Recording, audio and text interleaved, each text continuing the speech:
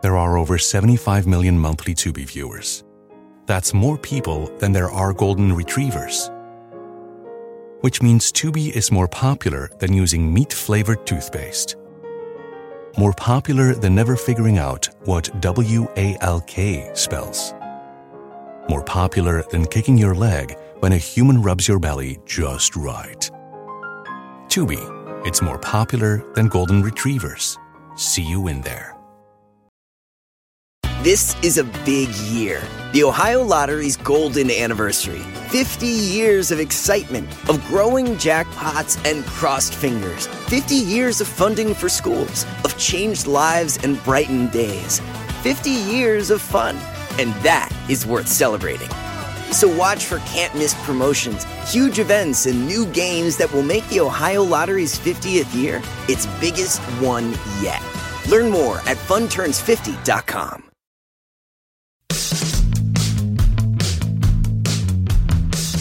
Diana, welcome to the show. I'm glad to be here. Diana Anderson is a freelance journalist, an author, and activist in women's issues. She has written a bunch of different things, including for places like Cosmopolitan, Rolling Stone, The Establishment, and Vice. Her first book is Damaged Goods, New Perspective on Christian Purity. But we are here to discuss a very timely topic. The name of the book is Problematic: How Toxic Culture is Destroying Feminism. So this ought to be good. Yeah. Now, usually I'm pretty happy when we're not like immediately like pegged to the news cycle. But this interview happens to be taking place the same week that David Brooks used his op-ed column to opine about his issues with call-out culture, which, if I may summarize, and I am not exaggerating, essentially led him to believe that call-out culture divides us into binary groups, which will lead to things like the Rwandan genocide. He's the one who brought up the Rwandan genocide. Yeah, that's one of those, like, he went to the exact extreme that I don't think is justified. Okay, right. So what I would like you to sort of do, maybe would be helpful, is give a definition of call-out culture. And then maybe we can talk about just where your theory might lie short of Rwandan genocide. So what is your definition of call-out culture? Yeah, call-out culture is when somebody who is often in a prominent position, either in feminism or a celebrity of some kind, or somebody who is a politician, makes a mistake. They screw up in some way. They say something weird or wrong, or something that is very often it's something that's mimicking racism, or it's accidentally anti-Semitic and stuff. And I say mimicking and accidentally in ways to say that it's not necessarily intent. But what happens is that celebrity is canceled. That person is no longer a part of feminism. You have to append their name with something that's like, oh, this is Kevin Hart. He made those jokes about beating up his gay son, sort of thing. And that sort of call-out culture becomes the scarlet letter of who that person is now in feminist circles. And so it becomes about who you can interact with, who you can whose art and content you can consume, and things like that, in this goal of looking for a perfect feminism. So I have some questions and some problems.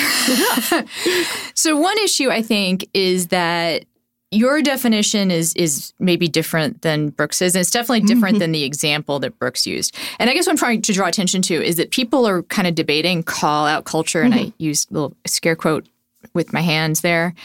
And I think that there's not a lot of precision about what that means. Because, for instance, like Brooks seemed to conflate something that was a serious accusation of violence against one person, and then the second example was someone that had written a snarky post. And you can debate whether the snarky post should have gotten the same kind of censure as someone who is accused of sexual violence, but those are two very different things. Yeah, and to be called out for to be called out for maybe having harassed people feels different than calling someone out for maybe making an inopportune or immature joke. Yeah, and that's so. Are you talking about both things, or are you talking about one or the other? I'm talking about Because like the both Kevin Hart in a lot thing of feels ways, like yeah. a little bit different than, Yes. for Yep. instance, one example is in your book is how Jessica Jones' show had like a sort of fat-phobic Yes. line. And having a line in your television show that is somewhat fat-phobic seems very different than making jokes about Yeah. beating up your gay son. So where is Yeah. your definition of call-out culture? A large part of that is that the ways in which we talk about call-out culture and how we define it tend to flatten it out, where every single sin is the same and stuff. So what I try to get at in the book is that each individual, particularly when consuming art, has to decide what's appropriate, where's the line for them and stuff, and that we as feminists need to be aware of how we're flattening the dialogue and stuff, especially when we equate something like Kevin Spacey getting arrested for sexual assault with the guy from Guardians of the Galaxy who got fired for having made jokes back in 2012 on Twitter that were not actually that inappropriate and stuff. So we need to look at how we catastrophize those things out in terms of, So maybe another way to get at this is like, what experience have you had with call-out culture?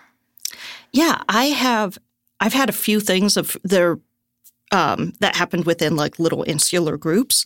One of the things that I'm a part of is the ex-evangelical group, which is a large group of millennials mainly who grew up in very conservative, very strict evangelical culture, who got to their 20s and went, no, this is not. Which is another topic I would love to explore with you, but let's stick with we'll stick with call culture for now. But one of the things that I saw happen in that I then saw mimicked in feminism was this fundamentalist strain where like you just developed all these new rules to follow.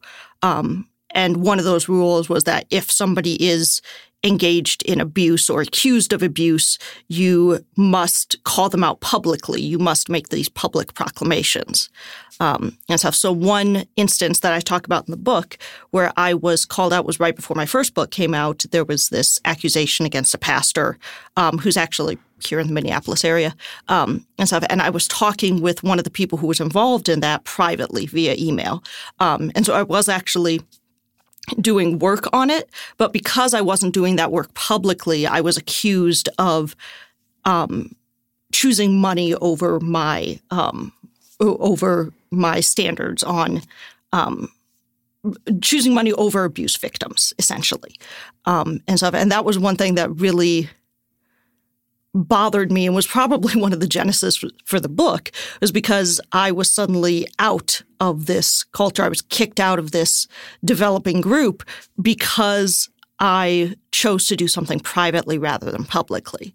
And that's one of the elements to call out culture, is that it's always public. You're always saying something on Twitter. You're always performing your feminism correctly in a lot of ways. And that is one of the things that I think led to the right-wing definition of virtue signaling, where you're just doing this to gain points in the performance of your leftist values. So I feel like one problem in discussing call-out culture, besides the fact that it does seem to encompass just a lot of different levels of abuse, levels of call out. Like there's calling people out within a smaller group. There's calling people out like in public, and calling people out on Twitter sometimes isn't really the same things as like a public. Like there's Twitter is one group, and then there's like a broadcast television group, and there's like national media group. So in addition to there being these levels of publicity and levels of sin, let's say, your book has a lot of passive voice, which is, I understand when you do that, like I understand why you are, but there's sort of like critics say and people get excluded. And I'm wondering, like, where you see, like, what is specifically happening? Like, when people get excluded, like a few of your examples, to me, like, okay, the Jessica Jones example. You talk about a woman a feminist who calls out the show for making this fat-phobic. No, it's not even really a joke. It's like within the context of, I'm a big Jessica Jones fan. Within the context of the show, as you point out, the line, which is, what is it? 1 minute it's one of those like 1 minute on the treadmill, like 5 minutes on the burger or something like that. It's like you have you 2 minutes eating the burger, 20 minutes on the treadmill. It's like making a reference to having to work out to balance out calories, which is also scientifically not a very sound observation. Yeah. And within the context of the show, she's kind of being self-hating, right? So it's not even like the joke is really making light. But anyway, so this feminist calls out the show, and you write about how, suddenly it becomes it's not available to us to be able to enjoy the show. And excuse me for picking this out real specifically, but my question is, the show kept on going. Yeah. And lots of feminists enjoy the show. So beyond like this one woman kind of trying to spoil the party, what is the thing that is objectionable here? From what I see, I'm one of those extremely online feminists where I'm on Twitter all the time and stuff. And what happens when something like that takes hold is that if you mention you like it, if you say something, then your mentions will be filled with people saying, oh, it's this, or something like that. So I feel if you're a prominent feminist, you end up having to consistently qualify what you're doing. Like if I mention that I like this Ani DiFranco song and stuff, somebody will mention the plantation incident. Right. So there's like, for me though, like, so I'm a feminist. I think I have some prominence. And I feel like for me, and maybe this is just a way of dealing with it that avoids the issue. I mean, literally it is. Like, I just have kind of made a decision, like some criticisms I don't feel are valid. So, so my mentions getting filled up is like block, block, block, block, block, block, block, and I feel like I guess my question is, like, I don't think anybody I don't think there is a ton of people out there inveighing against the Jessica Jones show and that it's gotten spoiled in any mass way. It's maybe like, it seems like a pretty insular group of people that want you to qualify yourself all the time. Not necessarily. From what I've seen, also that sort of thing can also lean out into the careers that feminists are trying to build in a lot of ways. As a freelance writer, there are things where it's like, well, I want to talk about this one critical area and stuff that runs contrary to current feminist opinion. And it ends up being, well, that's not appropriate for us right now. Like, we don't want to take the heat from it, sort of thing, responses from editors and things like that, where it's something that if you aren't going with that general flow in a lot of ways, you end up being turned down. So how much is this a problem in culture writ large, and how much of it is just a problem like within the subculture of like very online feminism? I think it's both. I think that a lot of what we see when we see like David Brooks writing about it in the newspaper and stuff is that he is seeing a lot of that culture leaking out into mainstream culture. And stuff. In some ways, that can be a good thing. Like we've been talking about R. Kelly for years and years and years and stuff, and now we have a documentary about it, and we have a lot of people. He's being investigated now and stuff, and so it can lead to good things, but it also leads to things like companies being afraid to employ certain artists because of that backlash that happens. Because of that backlash. So what are the artists you're thinking of? I'm thinking particularly of the I forget his name, the guy from Guardians of the Galaxy. Right. James Gunn. Yes. But I would say, like, for instance, James Gunn's an interesting example because he was targeted by right-wing groups. Like, this wasn't a problem of insular perfectionist feminism. That's an example of right-wing trolls taking advantage of sensitivities around, sexually provocative jokes and trying to get him fired. Yeah. Like, it wasn't like, we're going to call this guy out as problematic. It was, we're going to go through his tweets and see if he said anything even remotely controversial, and then we're going to try to get him fired. But it's using those same tools that feminists like to use at the same time and stuff. My friend Elio made a joke about Elio Cruz. He works, he's a writer and has worked for NBC Out and stuff. He made a joke about, I think it was Selena Gomez, and her fans went through his tweets and found stuff back from 2009 where he had tweeted something inappropriate. And so it's using those sorts of tools where it's, I know if we highlight this problematic thing, we can help destroy this person. And I think a lot of that began to be developed in feminist culture because we had they're not appropriate, so we're canceling them. But stealing the tool or appropriating the tool, like, doesn't mean the tool isn't useful. Like, to me, there seems to be one part of this is that you can kind of tell if there's abuse of this method going on by who's using it, right? Yeah, in a lot of ways, yeah. If it's being used as specifically like want to ruin this person's like, if your first goal is ruining the career and then you work backwards to try and find the thing that ruin it, that seems to me like an obvious reason for skepticism of anything that's found. That is true, but it's also very often framed as not something that was very often when like the media reports on it, when it finally gets out to a wider audience and stuff, that beginning of it is obscured. Right. So one thing here, I feel like here is just to ask, like, I'm trying to think about this conversation and what you've written about as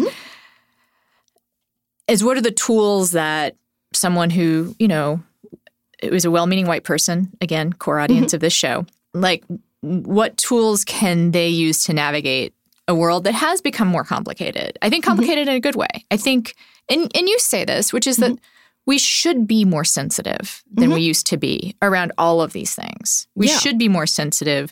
We should be looking at things that we used to think were funny and maybe not so funny anymore. But because I sort of, the part of me is feeling like you have this awakening where you realize, oh, so much of the culture I used to consume was patriarchal and white supremacist, and I want to be more thoughtful about the culture I consume now.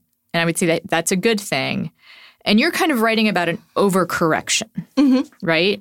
Yeah. And I just worry or wonder if that overcorrection is happening in the culture at large, really. Or if, again, like it's really just this kind of concentrated subculture. Like, can you think of an example? Like, so James Gunn is an example, but that's not call-out culture. That's appropriating the tools of call-out culture, I would say.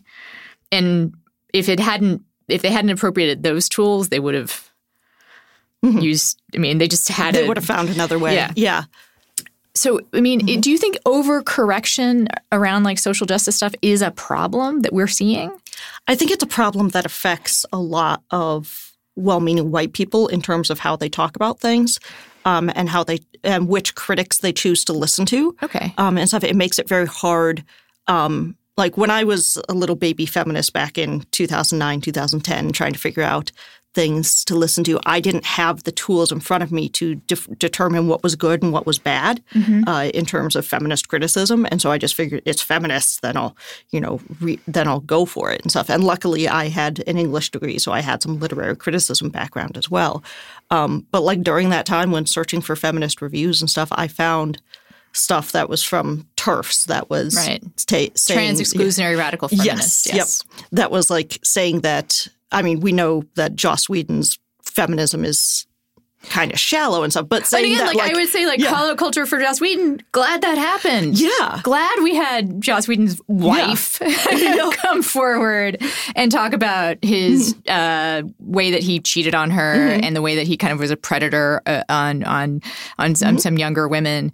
So, but anyway, go on about Joss Whedon. Sorry, interrupted you. Yep. The review that I found was saying that was taking the very extreme position of that all heterosexual sex is rape because of the power differential between men and women. Andrea Dworkin? No, it was some It was somebody else. I don't remember who. I believe but Andrea Dworkin, that's her famous theory too. But it was building off of that. Okay.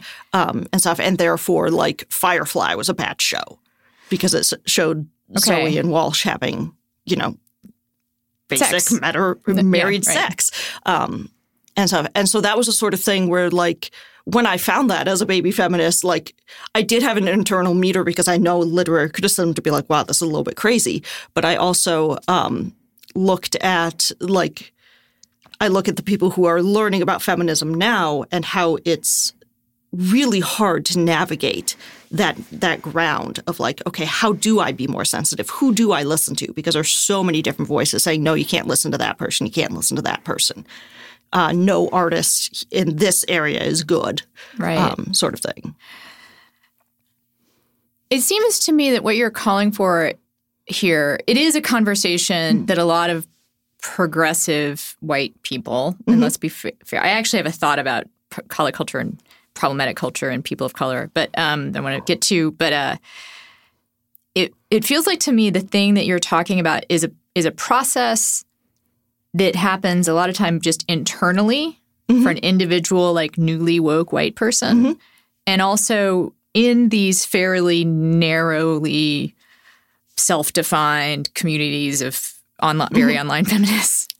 Yeah. And because I think that, like, and the reason I also specify white people is that every time I see a discussion about problematic culture and whether or not, like, we should consume it, I'm reminded of something that a friend of mine who's Black said, which is that those conversations are almost always about white people and whether or not a well-meaning white person could consume it, because people of color and other marginalized people have had no other choice but to consume problematic culture for most of the history of this country. Yeah. Like, they don't have the luxury of being, for instance, like rap music that has a lot of problematic stuff. That's their music. Yeah. And it's like, I don't. Yeah. And it's I kind of they're not, it's problematic, sure, but it's also the thing that is theirs. Yeah. Right? And it's the quandary of, like, well, they finally got movies starring Black leads that were successful in Hollywood and stuff. And the ones like Medea. Well, yeah. You get like the Black Panther superhero movie that finally does well and stuff. And so there's this sense that, like, oh, you probably shouldn't call it out as problematic in any way because Hollywood might look at that and go, Or, well, what I would say with the sort of the message that I got from that conversation was, it's not so much we shouldn't call it out as problematic. It's that when your cultural, consumption is so narrowly defined because most of the culture is not for you, you either are consuming things that are not for you and have to kind of blow by problematic because you already understand that this is a film that is, like, heteronormative. This is a film that is, like, white-centered. This is a film that is centered on people that aren't you, but you want to go to the movies. So you're going to consume it. And then there's things like Black Panther, which is not so much like we can't call it out as problematic, but rather that the people who are already marginalized have to exist in a world where they can both consume something and enjoy it and know that it's problematic. Yes. I feel like it's well-meaning white people who are stuck. Yeah. Who get stuck on this. Yep. Who, like, feel like it's a binary. Yeah. And I think a lot of that is because well-meaning white people tend to work in binaries in a lot of ways. It's not because of how they we've have been to raised define themselves as well-meaning. Yes. Yeah. Which is itself like a self-defining binary. Yes. That's not people don't want to allow, like, well, I'm well-meaning, but there are shades of behavior. Anyway, go ahead. Yep. Yeah. It's that sort of thing where, like, especially for liberal people who are I would call them right now the resist crowd, that well-meaning white people who figured out in 2016 that, oh my gosh, there's sexism. We live in a racist country. Yeah. Wow, yeah. Like, where all this stuff is brand new to them. Right. And I fear that in how we have executed call-out culture and stuff, we are not doing anything for the people who are starting at square one. Right. So they don't have the background. They don't have the necessarily nuance of an approach to be able to look at something and go, oh, that's problematic. I can't, I can still consume it without having the problems. And so it becomes because they're so used to working in binaries, because of being white, because of being privileged and stuff, they end up leaning into those binaries when they become feminist, when they discover. They get woke. Yes. There's I mean, we might have a discussion about religion in a minute or so, but you and I both are familiar, maybe, in religious circles, there is no one so insistent on purity than a convert, right? Yeah. So those newly converted to wokeness insist on purity in a way that people who have kind of marinated in their ideas for a while longer aren't. Yeah, and this is something that I sort of wrote for those people who are in that position, sort of wanting to get them to look at actual feminist theory, read some feminist theory, and understand that this debate that they're entering into isn't new. Right. This is something that's been going on for decades, and that we have the materials to understand and to talk it through, and that it's not something that's going to be solved simply by turning off a Harvey Weinstein movie. Right. Let's take a quick break for my very valuable sponsors, and we'll be right back. Regular listeners of the show know how I feel about New Year's resolutions, which is that I am kind of against them. I believe in New Year's intentions, and I also believe in being aware that the new year is an arbitrary time to start something. I mean, it's good, it's symbolic, whatever. All that said, you should take your health seriously. And if you need an arbitrary time of the year to start taking it seriously, New Year's is a good one. But taking your health seriously doesn't mean punishing yourself. And that is why I am really glad that Ritual is a sponsor of the show. Ritual vitamins are a delightful way of taking care of yourself. They are beautiful. They're like see-through in this cool way. They are minty, which I never really thought of as being like a real key thing in a vitamin. But if it is pleasant to take your vitamins in a grown-up, non-chewable way, like you do it. You want to do it. I take my Ritual vitamins. It's something I actually look forward to. And also they can be taken on an empty stomach, which is nice if you are a person of habits, like let's say rituals. You can always take your Ritual vitamins first thing in the morning when you think about it, and you don't have to worry about getting something in your tummy first. And Ritual vitamins are also made especially for women. Their women's vitamin is made especially for women. It is an obsessively researched vitamin for women. Ritual Essentials have the nutrients that most of us don't get enough of, all in their purest, cleanest forms. No shady additives or ingredients that actually do more harm than good. The 2 easy-to-take capsules provide 9 nutrients you need to build a stronger foundation for better health. From D3 to omega-3, Ritual Essential for Women fills the gaps in a woman's diet, all with that fresh, minty flavor and no fishy aftertaste. And if you are a person who is thinking of adding to your family, Ritual Essential Prenatal is conceived to deliver the essential nutrients from DHA to folate that a woman needs at every stage. For obsessive label readers, all of Ritual's vegan-friendly, sugar-free, gluten-free, and allergen-free ingredients and their sources are 100% out there for the world to see. A subscription is easy to start. It's easy to snooze. It's only $1 a day to have all the essential nutrients your body needs, delivered every month. Better health doesn't happen overnight. Start your year with your Essential for Women, a small step that helps create a healthy foundation for 2019 and beyond. Visit ritual.com/friends to start your ritual today. That's ritual.com/friends. Journalist Mehdi Hasan is known around the world for his televised takedowns of presidents and prime ministers. He hosts Upfront on Al Jazeera and is a columnist for The Intercept. And in his new podcast, Deconstructed, Mehdi unpacks a game-changing news event of the week while challenging the conventional wisdom in a tight 30-minute package, a little quicker than what we do here. He starts his show with his take on one topic and what the mainstream news is getting wrong or what context is being missed. And then he goes into a deep analysis and conversation with his guest or guests of the week. And get this, his guests have included Judd Apatow, Bernie Sanders, and Hassan Minhaj. So he kind of covers the gamut, I would say, in terms of who you might be expecting. It's everyone from comedians to politicians to, for instance, Stephon Clark's fiancée. So you're going to hear from a lot of different people. And the show has covered such topics as the violence in Gaza from the perspective of Israeli activists against the occupation, and of course, police shootings, as through the eyes of the fiancé of Stephon Clark. Also, he's talked about the dangers of John Bolton with former diplomats. As a Brit and a Muslim and immigrant based in Donald Trump's Washington, D.C., Mehdi Hasan gives a refreshingly provocative perspective on the ups and downs of American and global politics. Deconstructed is a show that cuts through political drivel and media misinformation to give you a straight take on one big news story of the week. It is out every Friday, just like this pod. You can listen and subscribe at theintercept.com/deconstructed or on any podcast platform. I'm glad you qualified that this book is sort of for the newly woke. The alarm clock just went off. They are now awake. Yes.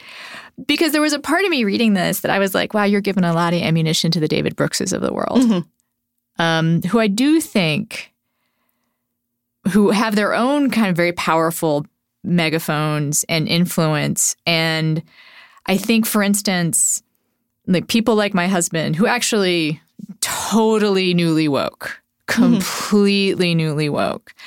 He's the kind of person that's like susceptible to the argument that David Brooks is making. Because David Brooks would basically make an argument looking at the extremes of call it culture and saying, see, it's bad. So let's not do it. But that's not exactly what we should take away from some of these extremes. No, my argument is always nuance. Right. Like you have to decide for yourself what you can handle, what's appropriate for you. It's to go back to my evangelical roots, it's the Romans 14 approach of saying that you feel what's appropriate for you. You feel out what you can handle and stuff, and you find trusted voices that you can follow in that. And when something problematic comes up, where it's something very serious or something, you can join in that call-out culture and stuff, but you don't want to make that the entirety of your feminism. I feel like one lesson that I want to say to people who see call-out culture as an example of overcorrection and therefore we should abandon. It's funny, people who critique the left always see overcorrection as proof that we should just abandon the project entirely. Unlike like capitalism, they're like, overcorrecting? Well, let's just tinker. Let's tinker around the edges with capitalism. No. Is that we should always be asking ourselves who had something to lose and who had something to gain by doing the call out. And that's one of the reasons why I always groan when people like David Brooks and Jonathan Chait and all those people do these essays about call-out culture, because it's always a white old dude in the establishment. He has a lot to lose if call-out culture finally gets to him. And stuff. And so they're always writing from a position of fear, where they are like, well, what if this one thing happens and it's twisted and people don't believe me and whatever. It's the man who gets afraid of being accused of a false rape allegation or something like that. And stuff, where they have a lot to lose in that situation. Whereas the women doing the call out, depending on where they are in relationship to the man, often are trying to do their feminism correctly and make sure that like the people that have the megaphones are the people who should have the megaphones. Like we can look to the James Gunn example again, and like those are people who did not have anything to lose by doing this call out. They were trying to inflict damage on someone who they actually saw as an ally of social justice. Yeah. And therefore wanted to make him go away. Yeah. Those horrid SJWs. And I also feel like I want to make very clear to people who are in the position of kind of newly raised consciousness that you will get called out.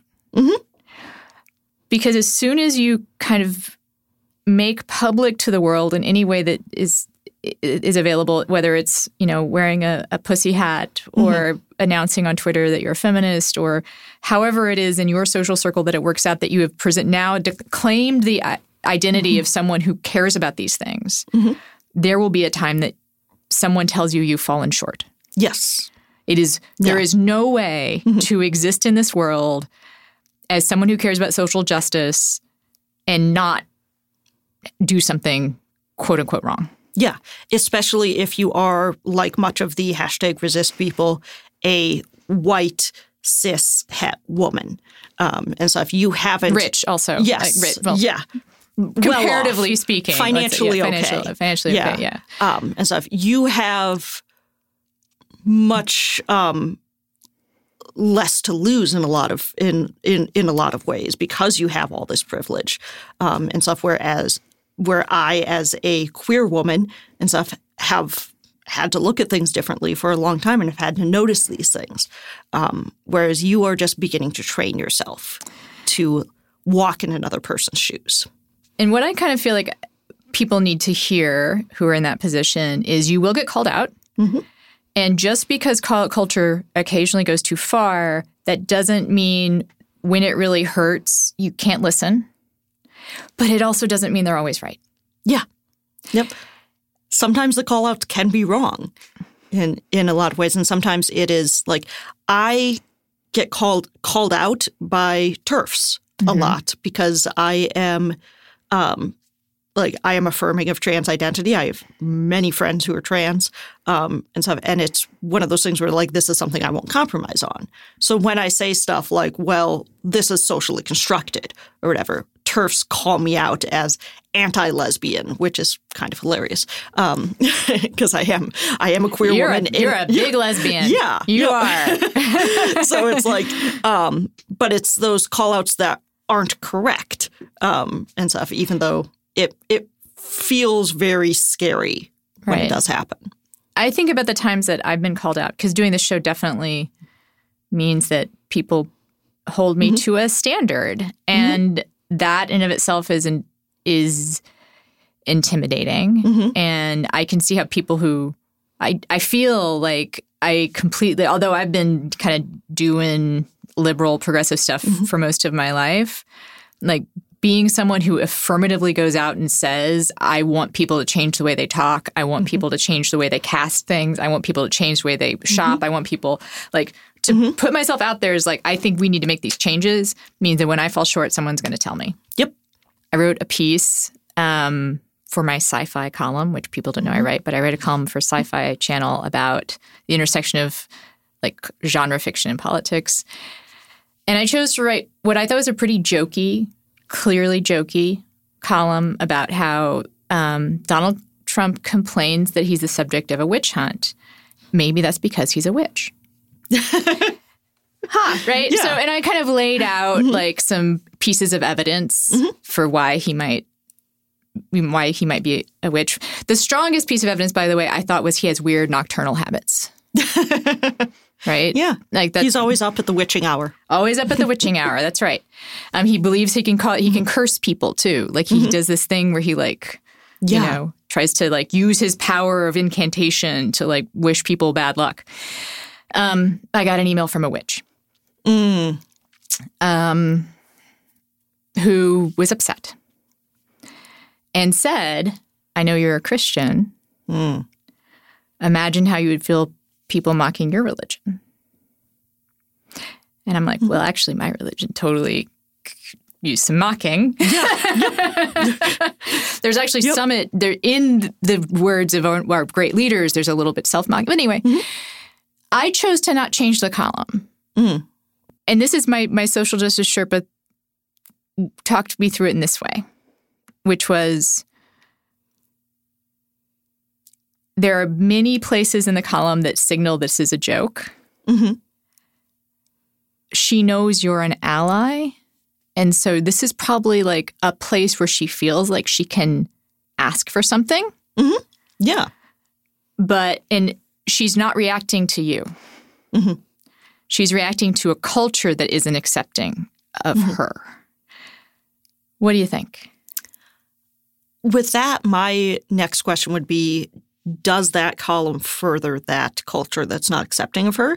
And I would say no, because it's accusing Donald of being the thing that he there's a line at the very top that says apologies to witches. Yeah.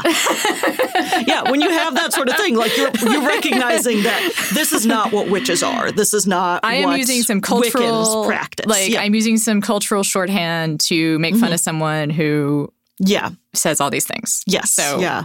Yeah. And I think a lot of the times when testing out jokes like that and stuff, I look at who's the butt of the joke and stuff. And the butt of the joke there is definitely Donald, because you're making fun of his weird habits. You're making fun of his ways of speaking and stuff like that. I'm not making fun of witches. Yeah. And so... Who I generally like, think are pretty cool. Actual Wiccans, Yep. I'm totally, that's cool. Yeah. Yep. Yeah. And I've got friends who are. So it's... But it's one of those things where it's a very fine line to walk and stuff. And I think it's something that a lot of privileged comedians fail at a lot of the time. They don't realize that the butt of, it's the discussion that we had about that feminist culture has had constantly about rape jokes. We're who's the butt of the joke in that? And I always say, John Mulaney tells this hilarious joke about rape where he is in the subway and he's behind this lady by about 30 feet and he sees that she's walking really quickly. So he starts walking really quickly and then she starts running and he starts running and he realizes, oh, wait, she thinks I'm going to rape her, sort of thing. And rape's kind of the punchline there. But it's also making fun of him. Probably in the delivery. Yes. Yeah. I can't deliver John Mulaney jokes the way he does. But it's one of those things where he is recognizing that, oh, my position here is that I am scaring this person. I don't realize it. Whoops. Yeah. The power that culture has given me, our dominant culture has given me is disproportionate, and therefore she's scared of me. And so the butt of the joke is his own ignorance. Right. Not the woman's fear in that case. And so that's something where I look at, you have to look at how jokes about marginalization have been done well. Mm-hmm. So I think this is actually a helpful kind of way to talk about it. Maybe just I'm selfish about it. But I do feel like the conversation we're having now, the examples I've given, which are obviously in addition to the examples in your book, but this is a very personal and idiosyncratic journey that anyone's going to take. Not the right answers for me might not necessarily be the right answers for you. For instance, I do feel like I should be held to a higher standard because I am public, because I have a big megaphone. I should be made to think more about the jokes that I tell. I did one of the Donald Trump is gay for Putin jokes, and I will never do it again. Yeah. It's sort of funny, but it relies on a trope that sees homosexuality as a weakness. Yes. To be funny. And therefore, you know what? Yeah. Yeah. Yep. Yeah. And as a queer person, I'm someone who's there's better material is the thing. So, there is a lot of material. Yeah. There's one that there was an editorial cartoon that came out around the inauguration that was one of my favorites. That was Putin is opening Christmas presents and there's a Donald Trump as a puppy and stuff that comes out of there. And so it's basically saying Donald Trump is owned by Putin. Yeah, I feel like there's the thing that we're trying to say about Donald Trump when we make that joke is that he's slavishly adoring of Putin. Yeah. There's a lot of different ways. And I do feel sometimes I feel like there's a way to say I want to use, we only have, because we're such binary idiots. The only way we have to talking about love is either romantic love or familial love. And so when we want to mock the love that Trump has for Putin, it kind of, for most people, kind of automatically falls into a homosexual love. Yep. When really we're talking about adoration. Yeah, we're talking about that sort of love you have for a hero. Yeah. And so that admiration rather than the love that you have for a spouse or a girlfriend or and it whatever. sort of draws attention to the few ways we have of men expressing love for each other. Yes. Because actually it should be okay for a man to love another man in whatever way. Even adoration is not a bad thing in and of itself. Yeah. So I think one of the tools we're giving people here, I just want to review for myself, look at who's making the call out. Are they the person who's affected by this? That doesn't mean they're necessarily right all the time, but it is a real good clue that they probably are coming from some place that has an experience that you're not familiar with. What does the person doing the call out have to gain? Usually nothing, right? Well, not usually. Yeah. But usually they have stuff to lose. Right. Like, yeah. Right. Are they doing something to gain or to lose? And then here we look at the James Gunn example as they were out to gain something. A person wrote in to me about being trans and wearing bras, didn't have anything. Also, there's a private, that's another piece of context, right? Yeah. Is that this person reached out to me via an email and did not go public with it. Yeah. And I can see how that person would have risked something by going public with it. Yeah, that's one of the elements of call-out culture that I always find really interesting because very often you don't have any other tools than going public, especially if it's a celebrity, especially if it's somebody who's very public and stuff. You have no way of doing anything other than just tweeting it or Facebooking it or whatever and stuff. But like if you have access to email and you think that person would be amenable to it and stuff, like that for me would be the first step. Would be to like reach out in private. And then if you get like a response that's really bad or something like that, then by all means. Right. And this is also helpful when judging a call out that's going on in front of you, right? Like how much was behind the scenes? How much was in front of the scenes? Did it immediately go to a PR campaign or was it something that kind of like, well, we're trying to make this person hear and they're not hearing. So we're escalating it. I'm trying to think of another kind of good rule of thumb here that we've talked about. For me, it would be to both trust your gut, but also educate yourself. Right. Like you never stop learning in this. Like I have a master's degree in women's studies, but I'm still learning about feminist theory every day. And so I'm still reading what's coming out. I'm still doing what I can to learn and stuff because like there's no absolute wokeness or whatever. Well, this has come up on another show when someone wrote in about a situation where she as a white feminist was told that she was she felt like she had gotten criticism for both giving too much work to women of color, and also taking too much credit. It was like she felt like she was in a bind. Go back and listen to the show. It's a show with Betsy Hodges. But one of the things that Betsy said that was really helpful for me was if you are a white person and you are called out on something, don't go to the first black friend you have and ask them, was I being racist? That's a step that you might take, but not necessarily the first step. The first step you're probably going to take is go to a sympathetic, probably white friend who is someone who you know will tell you the truth, but also will be able to hear your frustration and your pain so that you can kind of get that out. Yeah. Right? Yep.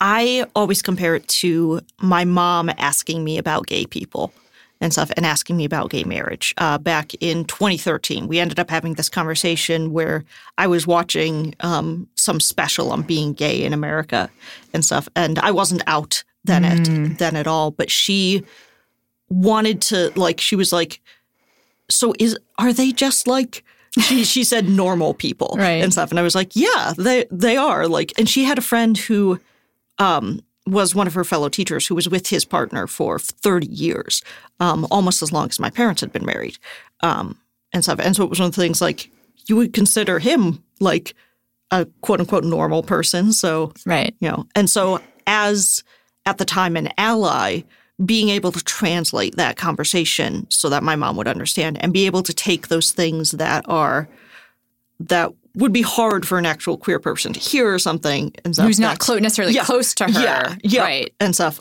She wouldn't want to go to the first gay person that she knows and be like, but it was different for her to ask you who she knew as an ally. Yeah. Yep. Not yet as a queer person, but she did know you were an ally, and to ask you because you have a fundamentally like hopefully decent relationship. Yeah. She passed away in 2014, but she was somebody who I talked to every single day and stuff. So when you're an ally, being the person who can sit there and explain so that the marginalized person doesn't have to go through that emotional labor, that's something that's really important. And two allies can be helpful to each other this way. Yes. And you don't have to go to your most woke friend either. Like it can be just two people who mean well, just trying to okay, let's get out what our frustration is. And let's also strategize on who would be a good person to talk to. Who would be a good person to bounce this off of. And you hopefully can come to a decision about that. And then, I think this is getting far down the field, but I do feel like a part of call-out culture, living in call-out culture, if you decide that the complaint has merit, is to go to the person and rather than apologize first, to listen first. Yeah. To say what is it that you need from me? Yes. Yeah. How can I make this right? Yeah. Sort of thing. And sometimes they'll be happy that you listened. That'll be enough. And stuff. And sometimes they'll request that you take a blog post down or a tweet down or something like that. And so you have to be willing to give up something when you have that conversation, which really requires humility, which is something I don't think we breed in activists very much, or people who are trying to be activists and stuff. We need to work on being able to say, I messed up, I'm sorry. Yeah. I feel like we should talk more about negotiating times when you feel like the call out was inappropriate. But I also feel like I do want people walk away with them. I feel like I want people to walk away with the message that those are the exceptions. That if someone is in a marginalized group, if they've approached you with sincerity, that you really need to listen. Yeah. You need to recognize. Even the woman, the witch who wrote me, I had to consider her with sincerity. She came to me with sincerity. Yep. I listened to her with sincerity. Yeah. I'd say most of the time when it's coming from somebody who is actually marginalized, who is taking the time to do it, you can assume good faith. Right. And stuff. When white straight dudes call me out on something, I'm a little less inclined to believe that it's in good faith, especially since it's typically them trying to call me racist over something. Yeah. I also want to point out to people there's a danger in I almost want to call it reverse victimhood. Because the time that I made the joke about Trump and Putin, it was someone called me out in public, a gay person called me out in public, and tons of people replied being like, it was just a joke. There was a few I'm gays, I don't mind.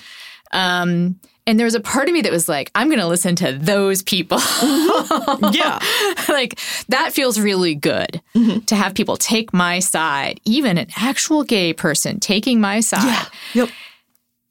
And I feel like it's a good habit to, when you start feeling real good about about being validated. Validation is awesome, but it's good to ask yourself, again, who's benefiting from this? Yep.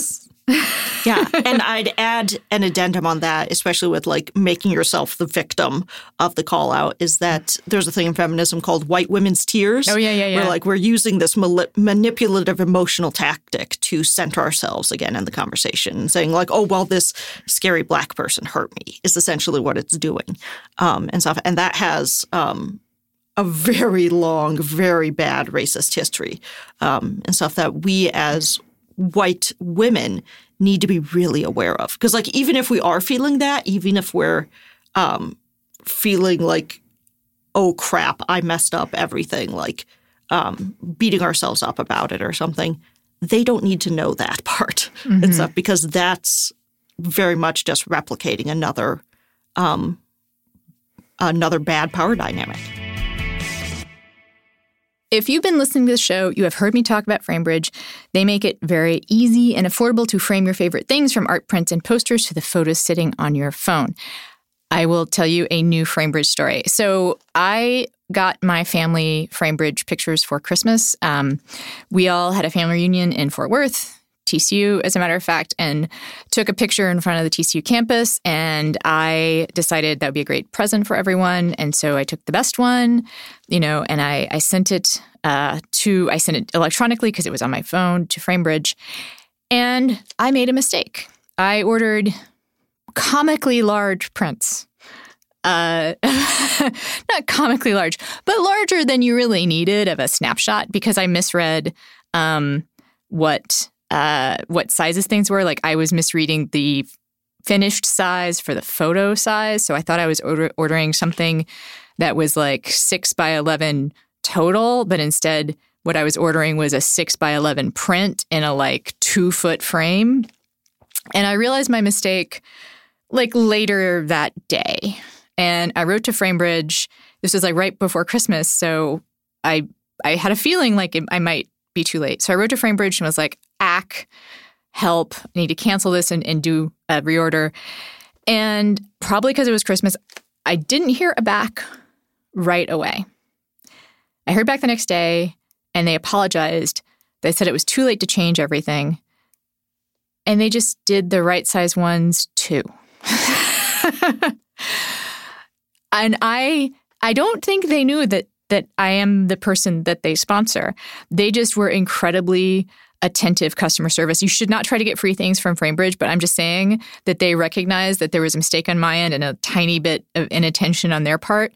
And so now all of my family members have both a comically large snapshot, which they should feel free to do with what they will, and they have a more sensibly sized snapshot of all of us standing in front of the TCU campus.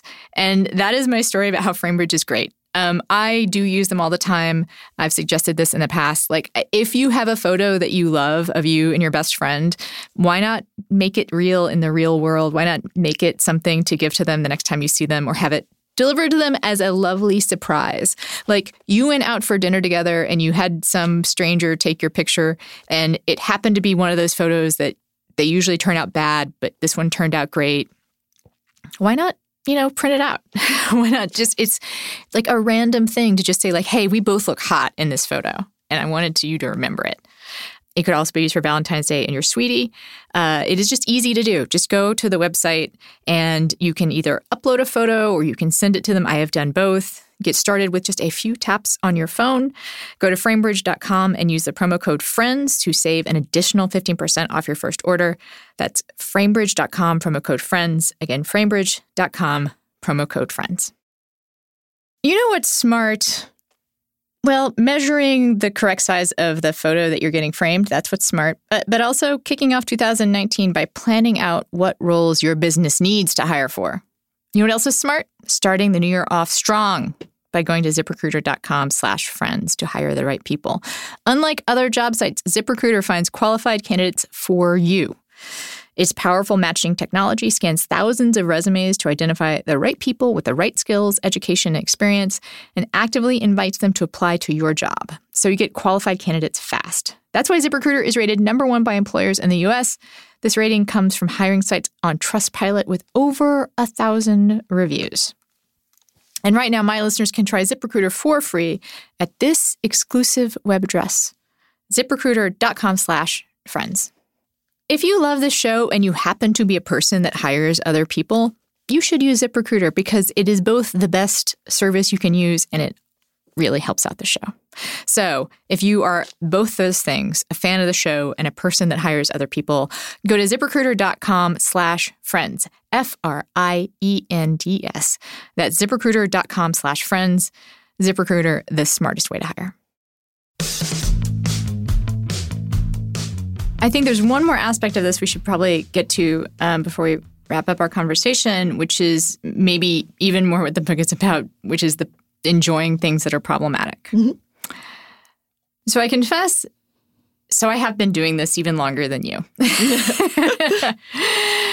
And so I feel like I kind of had to work out enjoying problematic culture a while ago, mm-hmm. which to which I say for me it's a lot like surviving call out in that it's an individual decision every time. Mm-hmm. There are rules of thumb, but you can't just be like, it's always okay to enjoy something problematic or you must always reject things that are problematic. Yeah, yep. There's no binary. It's another case of wanting a binary and there not being a binary, right? Black Panther we should maybe be a little careful talking about this, but I also feel like that's a good example because for the most part, I think that's a really wonderful movie. There's some violence against women. Yeah. Some pretty savage, pointless violence against women by someone who is later then venerated. So, Yeah, and that can be a problematic thing, but you have to decide for yourself what you're capable of handling and what you want to be engaged in a lot of ways, whether or not you think it's worthwhile for yourself. Yeah. So. I'm telling you, it's Killmonger that shoots his girlfriend in the head and then later is like, I actually totally had my heart broken at the end where, bury me in the sea with my ancestors. Spoiler for Black Panther. And actually I was a Black feminist that kind of I wouldn't say it's not as strong as Called Me Out, but when I wrote something about how much I liked Killmonger's character, especially for that speech at the end, to me. And I will also say part of it is just Michael Jordan Jr.'s acting. He's such a compelling actor that for me, he was so much more interesting as a character. And I cried when he died. Again, spoilers for Black Panther. But when I said something probably on Twitter about how much I liked his character, it was someone who was like, he shot his girlfriend. So and we're allowed to, I think it's human nature for us to want to like the villain in a lot of ways, and especially to like a villain who somewhat gets redeemed. And so if that's something that we go after over and over again, especially in superhero movies. Such a charismatic character. I'm not saying that the guy who played Black Panther wasn't, but I'm just going to say there was a lot of charisma going on in that movie. So I mean, do we want to offer any kind of helpful, our experience around this is something to help people guide them through enjoying problematic culture? Do you have any? Yeah, I would say, like you said, it goes by the individual person and by the individual piece of art in a lot of ways. The somewhat controversial example that I use in the book is Roman Polanski versus Woody Allen. And how, for me, I can't watch Woody Allen movies because they're largely autobiographical, and they have those elements of those crimes that he's been accused of in them. They're not. It's not even subtle. Yeah, it's not. And so it's one of those things where I can't watch that without. If you haven't read the profile, if you listener haven't read the profile of the woman that was the basis of the character for Mariel Hemingway in I'm blanking on the name. What is the name of that movie? Manhattan. Yes. Duh. Yeah. Who in the movie is 17, 18? In the movie's 18. Yeah. She was not. And it's very clearly she was the basis for that character. Yeah. And they bumped up the age of her age in the movie to the age of consent, basically. Yeah. And so that's one of those things where I can't watch that and stuff. Whereas Roman Polanski's are much more, the work that he produces is much more separate from his autobiography and from the crime that he has fled the United States for, and stuff. They both, it's still, he as a person is still extremely problematic and stuff. But for me as an individual, I can separate those things out, right? And stuff. So for me, that line is defined as okay, so how much of themselves is in this and stuff. There's a little bit of the artist in everything. And stuff, but what does this offer to us as a culture and stuff that we can discuss? That becomes a discussion point. You can't talk about 1970s cinema without talking about Chinatown, right? And I'm sort of a film studies buff, so that's one of those things. He's Rosemary's Baby too, right? Yeah. Yeah. Yep. And Rosemary's Baby is a classic of horror cinema that's also problematic, but interesting. Yeah. In the way it portrays femininity and motherhood and all of those. And there's also one of my favorites of his is The Pianist. Oh, yeah. The Adrian Brody movie, which was the first one of his movies that I saw. And so it's one of those things where you really have to look at what affects you personally, what you want to spend your time on, and what critics are saying who you trust, and stuff, and decide from there whether or not you are capable of sitting down and watching a movie and doing something that might be problematic. Like, where's your line? And I guess I would also offer the difference between enjoying something and supporting it, which is to say, I don't think at this point in my life I'm going to give up my enjoyment of Hannah and Her Sisters, which is a movie that I saw very when I was a teenager and helped me imagine New York, right? A very rich, very specific New York, but it is a really, to me, like a great movie. But do I want Woody Allen to make more movies? Not really. Yeah. So I'm going to go ahead and allow myself to have enjoyed this movie. I'm not going to tell myself, you can do, because you can do that. Yeah. You can rewrite your own history to say, I feel like I can't enjoy that anymore. Right? Like Manhattan, no. Yeah. Not going to enjoy that anymore. And also, but there's a difference between saying no, this movie has a special personal resonance and that's okay. And this person should not be allowed to to be supported by his, not should be. I don't want to be a part of supporting this person's work anymore. Yes. Yeah. And I think putting it as this is something I personally can't do is something that's really helpful. Yeah. A lighter example might be, for me, Mystery Science Theater 3000 and stuff. It's a Minnesota grown. Yeah. It's a very long time thing. A bunch of my friends and I will get together on Sundays and live stream one of their episodes. And we'll do an old episode and then a new episode, do a whole bunch of different things. And watching some of the old episodes, it's there are some jokes that are not okay happening in those. But I'm still going to enjoy MST3K because it's something that brings my friends together and it's something that I really like. And so so it becomes a thing of when that joke comes up, I'm like, ooh, that didn't age well, sort of thing. And so I call it out without erasing the entire thing. And I would also, we mentioned Joss Whedon before, so I would say my personal position on Joss Whedon is I think his stuff is now interesting to look at with the knowledge that his was performing feminism more than living it. But Buffy's still a kick-ass feminist show. Yeah. Yep. And I still really enjoy Firefly. Yeah.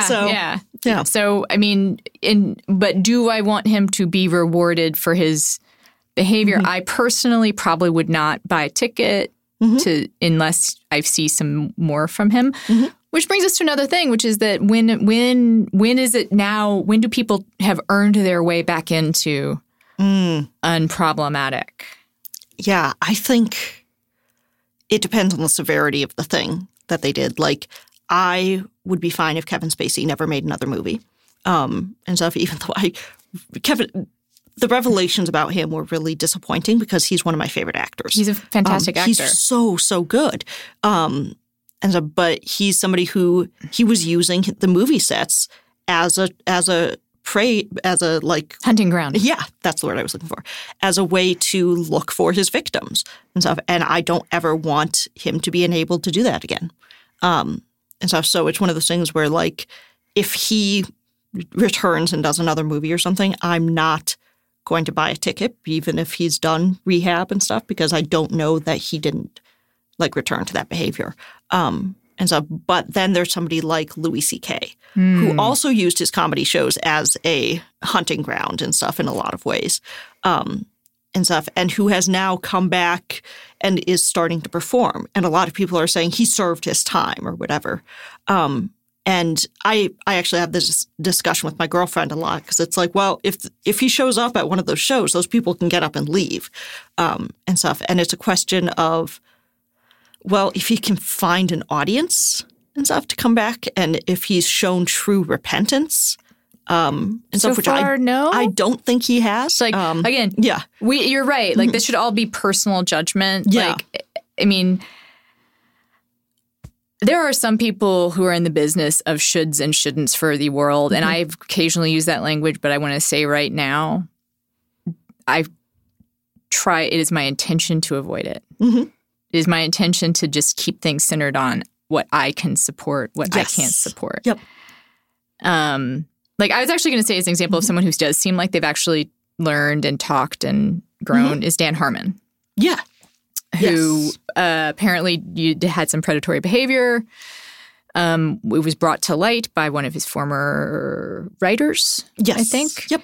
And he spent a podcast, not just he didn't berate himself. He like talked through it in a really like reflective way.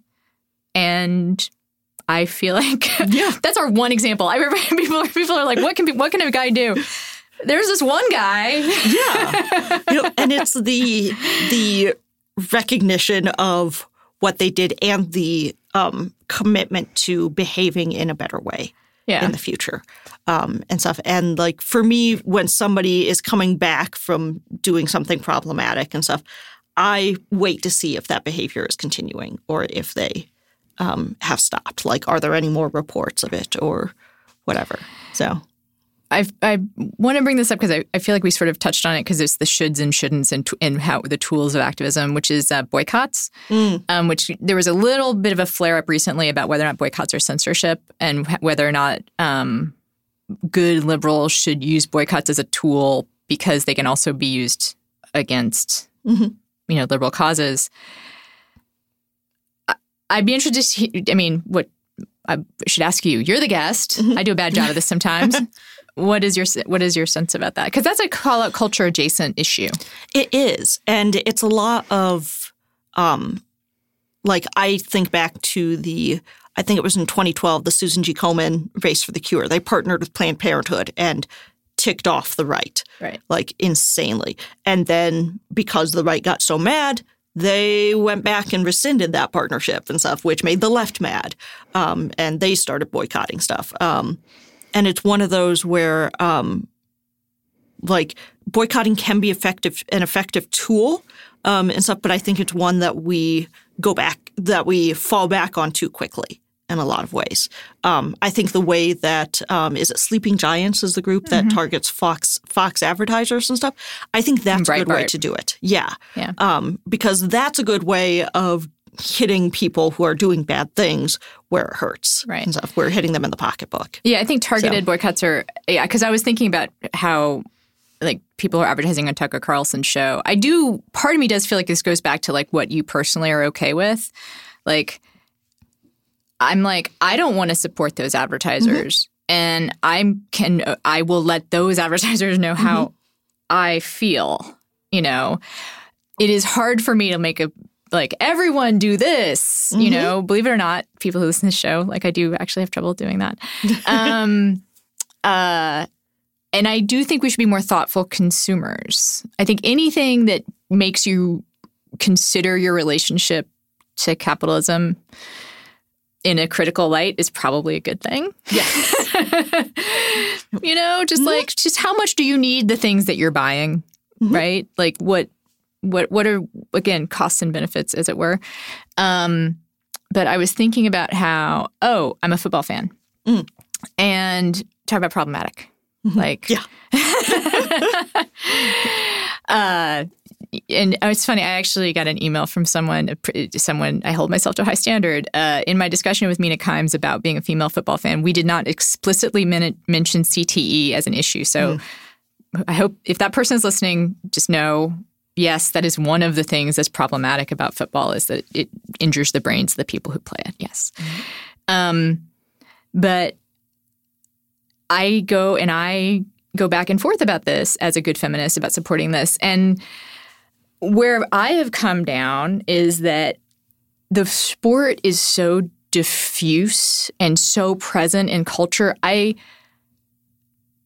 feel like I want my activism around it to be more targeted. I will use my platform to talk about the specific injustices that I see. But I don't know if I personally just can't do that I'm never going to watch it again part of it. Other people can. Yeah. And my hat is doff my cap to them. I don't know. Like, I mean, I guess, do you have something in culture that's problematic that you're just unable to let go of? Problematic faves? Yeah. Yes, absolutely. People at home can't see it, but I have a big tattoo that's inspired by The Great Gatsby and stuff, which is problematic in a lot of ways. But like that was... You're not going to get that lasered off. It would take forever. Oh, yeah. Wow. It's huge. But it was, for one, it was one of my mom's favorite books. It was something that I loved the first time I read it and have loved it every time since. And I think it's a good critique of our obsession with richness and capitalism and putting on that image. And so, but it's still problematic in the way that it treats women. Like the women in that book are terrible in a lot of ways. And stuff. And so that's one thing where it's like talking about classic literature. It's hugely influential and stuff, and it's something that I still love. But if we're going on pop culture, Supernatural is the show that I point to a lot. That show hates women. Like a woman shows up and you can bet, like, if she sticks around for more than 1 or 2 episodes, she's going to have a horrific, violent death. Like, it's going to, like, if she's not killed in the first 5 minutes, she's going to be killed 2 episodes later in, like, a huge bomb or something like that. That's one thing that happened with 2 of the women that actually managed to stick around. Or she's a demon. Oh, yeah. So dead or demon. Yeah. It's a fun game. Those are your options. Yeah. And so it's one of those things where I still love that show, in part because, like, I love the actors who are on it and stuff. I had the pleasure of, when I was working on the Clinton campaign in 2016, I had the pleasure of meeting Misha Collins when he came to Iowa and stuff. And so, like, knowing that he's actually a genuinely nice person in person, like, that assuages it enough for me to put up with the bad writing around women. And stuff. But I know for some people that's a problematic thing that they can't handle. So I'm like really thinking, I'm like, wow, those 2 examples make me feel even worse about football because they're like such manageable pieces of culture, and the NFL and college football are such like gigantic things. Yep. Yeah, especially I went to a Big 12 school for grad school. I went to Baylor. So yeah. I'm sorry. Fuck you. I'm a TCU fan, so if I had known. Talk about problematic. I pity the Baylor fan. Yeah. I sometimes hear from them, and I actually don't genuinely. I mean, I don't. Yep. But because I'm a public TCU fan, and I just do. I mean, to my core, I do hate the institution of Baylor University. Yeah. And if people want to know why, like, there's books. I mean, like, Jessica Luther has written tons. She's written tons. Ken Starr was their president for a while. It's Baptist, and they didn't allow dancing for a long time, and they also had a creationist department for a long time. They're just like, let me count the ways. Yeah, I graduated. They're also the arch rival of TCU. Yes. Yeah, I graduated right before Ken Starr came on. Yeah. So I was very grateful that, like, I managed to graduate on time where I didn't have to have him shake my hand. I don't hold you personally responsible or anything, but man, that institution, and also, the other thing people might know is they basically abetted rape in their athletic department and beyond. They just had their Title X program was like, here's a tissue.